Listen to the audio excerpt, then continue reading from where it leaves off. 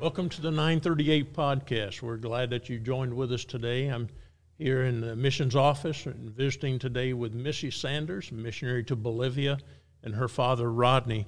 I'm excited to have you guys with us today and to take the time to share about your ministry. So welcome. Thank you. Thank you. Let me just say, I'm excited about this podcast because we're highlighting a special segment of missionary life, and that is as a single lady on the mission field.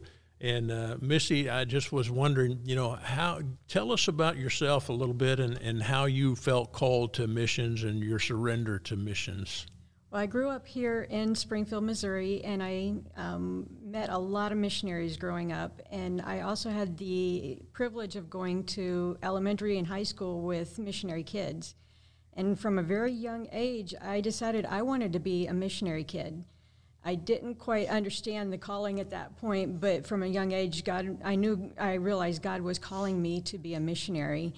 And I made that commitment in my high school years and went to BBC. In 1997, I was originally approved. Well, that's wonderful. We just completed the first annual National Day of Prayer for Project 938 of praying for more missionaries, and I'm certain that God is still calling people, and we just are asking God to continue calling people, but that people will surrender. And so today, to hear how God has called you as a single lady and how he's used you, I'm excited for people to hear about what God has done through your life and to get a vision maybe of how God can use them. Rodney, I hesitate calling you Rodney, Mr. Sanders, Okay. but let me just ask you, when Missy surrendered to the mission field and to God's service, how did you as a father, how did that affect you? Well, she always talked in her young age about being a missionary. And I saw her desire to do that and to get her education, to be able to go and do that. And I always looked at it this way: if she's called, who am I to keep her from going if that's what God had for her life? So I would never stand in the way or discourage her. Great. I think that's a great point, that to have parents, and Missy, your mother's in heaven today, but she was alive when you surrendered to the field, and to have parents that stand behind you and encourage you in missions. Rodney, I know you served in the United States Air Force, and I want to thank you for that. So you're no stranger to commitment and to service, and we see that followed through in your daughter's life as well. Missy, when you first were approved back in 1997, you were approved to Argentina. So you went and served in Argentina for a while, and then God redirected your life and took you to the indigenous Seminole Indians in Florida, and you worked among the Indians, and now you're in Bolivia. I would say that you have a very well-rounded view of missions, and so I reference this because I think it's important. You are unmarried, okay? So we know that. But how is it that a young lady, unmarried, how can you best be used of God? Just let people know what God can do through their lives if they make that commitment. As a single missionary, I always work with another missionary or a national pastor, and there are so many things to do in the ministry, and it's too much for one person, even maybe one couple. And so I can come in and I can help them with their church planting ministry, whether it's with the children's ministry, the ladies' ministry, youth activities. It could be behind the scenes. I have worked with multimedia and really just being able to come in and carry some of the load, because it's a big job. And each of my ministries has looked a little bit different because the needs have been different. Wow. So you're currently working alongside Paul and Barbara Fazell, right? That's correct. And so you are, from what I have read in your prayer letters and talked with you personally, you're a great augmentation to that ministry. And so when people support you through their local church, the pastors lead their churches to support you, they're actually enhancing that entire ministry. So you mentioned about working with ladies and children. Do you have any particular instances that stand out in your mind of how God has used you with certain individuals, maybe? One story just happening this year throughout COVID and even into this year after our quarantine ended, I began to disciple a lady in one of our churches, and it's a long discipleship course. It's quite a commitment on her behalf and on mine, and I would go to her house once a week, and we would go through this discipleship course, and she was just like a sponge, soaking it in, learning about her faith, and just growing in Christ. And it's 16 weeks, and one thing that just really blessed my heart, we finished the 16 weeks just a couple weeks before I came to the States on this furlough, and she says, okay, now are we going to study? We need to keep going, and just that desire to study and learn and grow.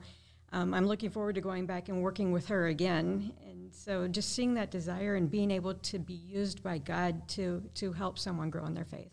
That is tremendous to see that hunger in someone and to know that God is using you. And it could be that that Barbara Frizzell might not have had the time because of other ministry duties to minister to that lady and to help disciple her. So that's wonderful.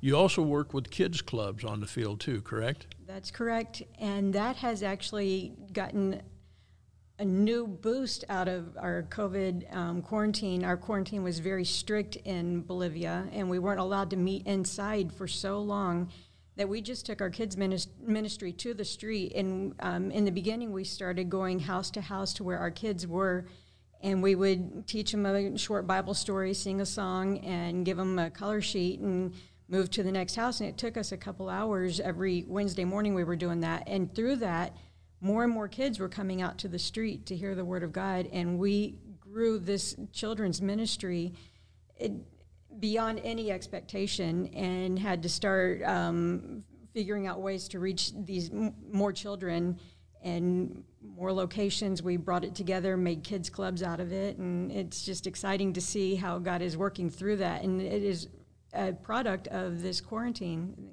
It didn't stop us, it just changed our direction a little bit. Well, wonderful. It sounded like you could use some more help down there too. There's room for a lot more help. The city of Tarija is growing, and we have new communities, and in those communities, lots of children, lots of families that need to hear the gospel. Wow. You know, I'm thinking back in my life, and when Janelle and I went to Korea as missionaries, my parents were very proud of us, and they were Christians and involved in the church, and thrilled that we were leaving. But you know, there's also that bittersweetness too. So as a dad, how does it feel to know that your daughter's there and what God is using her to do? Well, you know, the first time she left Argentina, that was a little tough. Mm-hmm. But now I see her anxious to get back, and it's nowhere near as difficult. But we have, when she's on the field, each Monday evening, we talk to each other. Good. We see how each other's weekends went, what she's done, and how everything is going. So sometimes it may last 30 or 40 minutes, sometimes it may not last 10 minutes. It just depends. So, yeah. Now, do you do that by FaceTime or a video chat, or just on the phone? Telephone. Just on the phone? I tell you, technology has grown so much, and it makes it easier, very reasonable to talk internationally over the phone, and even free using through apps or whatever it might be. So, but I'm sure that there are still times that you miss her greatly. Oh yeah, definitely. I mean, you know, when the family gets together or something like that. But I know she's where she is supposed to be, and that makes everything easy.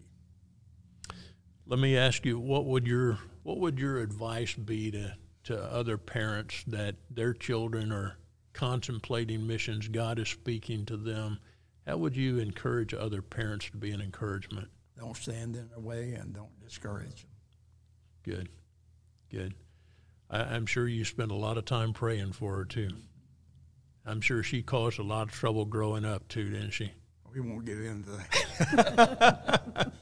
Well, that's probably good. Let me ask you, Missy, since you are not a preacher, so if I was a pastor and I invite you to come to my church to present the ministry that God has given to you in Bolivia, how could I best utilize you to encourage and challenge my people? Well, one area is teaching a children's class and teaching the children, but I also like to do question and answer time and maybe the Sunday school hour to be able to answer questions that my presentation is different than the average missionary because I am single and my ministry looks different. And so to be able to take the time to explain that ministry further and encourage people that there are areas that you can serve besides being a pastor and being a preacher. Absolutely. You know, we sometimes have the idea that we only want to support missionaries that are church planters, and certainly you are, but just in a different aspect. You know, we recently made the Marjorie Browning docuseries, you know, and highlighted her life on the mission field and saw how that she taught those children, and then they grew up, and then they were taught and went off to college and then went out and pastored churches. So it's very clear that God could use, and probably has already, you to be instrumental in a lot of lives. I look at it in the stateside area. When you come into my church, if I had you in front of not just my children but my teenagers, to challenge them and young teenage girls that would, you know, because it's not in God's plan for everybody to be married, maybe. And so how can they be used? Well, they can be used exactly like you are. I think that's tremendous. I just, you know, want to ask you, what do you need in your ministry? I'm sure I know what you need, but I'm just going to ask you to express it to us. Number one thing I need is prayer. No missionary can do their ministry without prayer, and that is number one need. Of course, there's always a need for more support, and I can view Tarija and what it looks like right now and the different ministries that I have opportunities for, discipleship, working with children, curriculum, multimedia equipment. We're also working with a Bible Institute and a camp ministry, and within all of those ministries, there is always need for more supplies, more buildings, more everything that we need to continue that ministry and to grow the ministry. So definitely need more support, and I need more people to come. I mean, it's a big job, and you know, Tarija is a town of only 500,000. Bolivia has 10 million people in the country, and there are more and more of these cities that the people are coming from the mountains and they're coming to the city, and they need to hear the gospel. And it's amazing to know how many of them have never heard the gospel for even one time. And so we need people to come and help us get the message out. Wow. That's certainly a great need. You know, you highlight the prayer part, and we all need God's power upon our lives, and we need to know that people like our dads and our moms, of those that are still living and are behind us and praying for us and encouraging us. And I'm confident that your dad, as a member of Baptist Temple here in Springfield, Missouri, is involved in Faith Promise Missions giving. And, you know, wholeheartedly. You gave your daughter, you give your finances and to send her and other missionaries to the field. You pray for them. I'm sure that you probably number one on your missionary prayer list, isn't she? And I'm also a graduate of Baptist Bible College. That's right. I forgot that. Yes.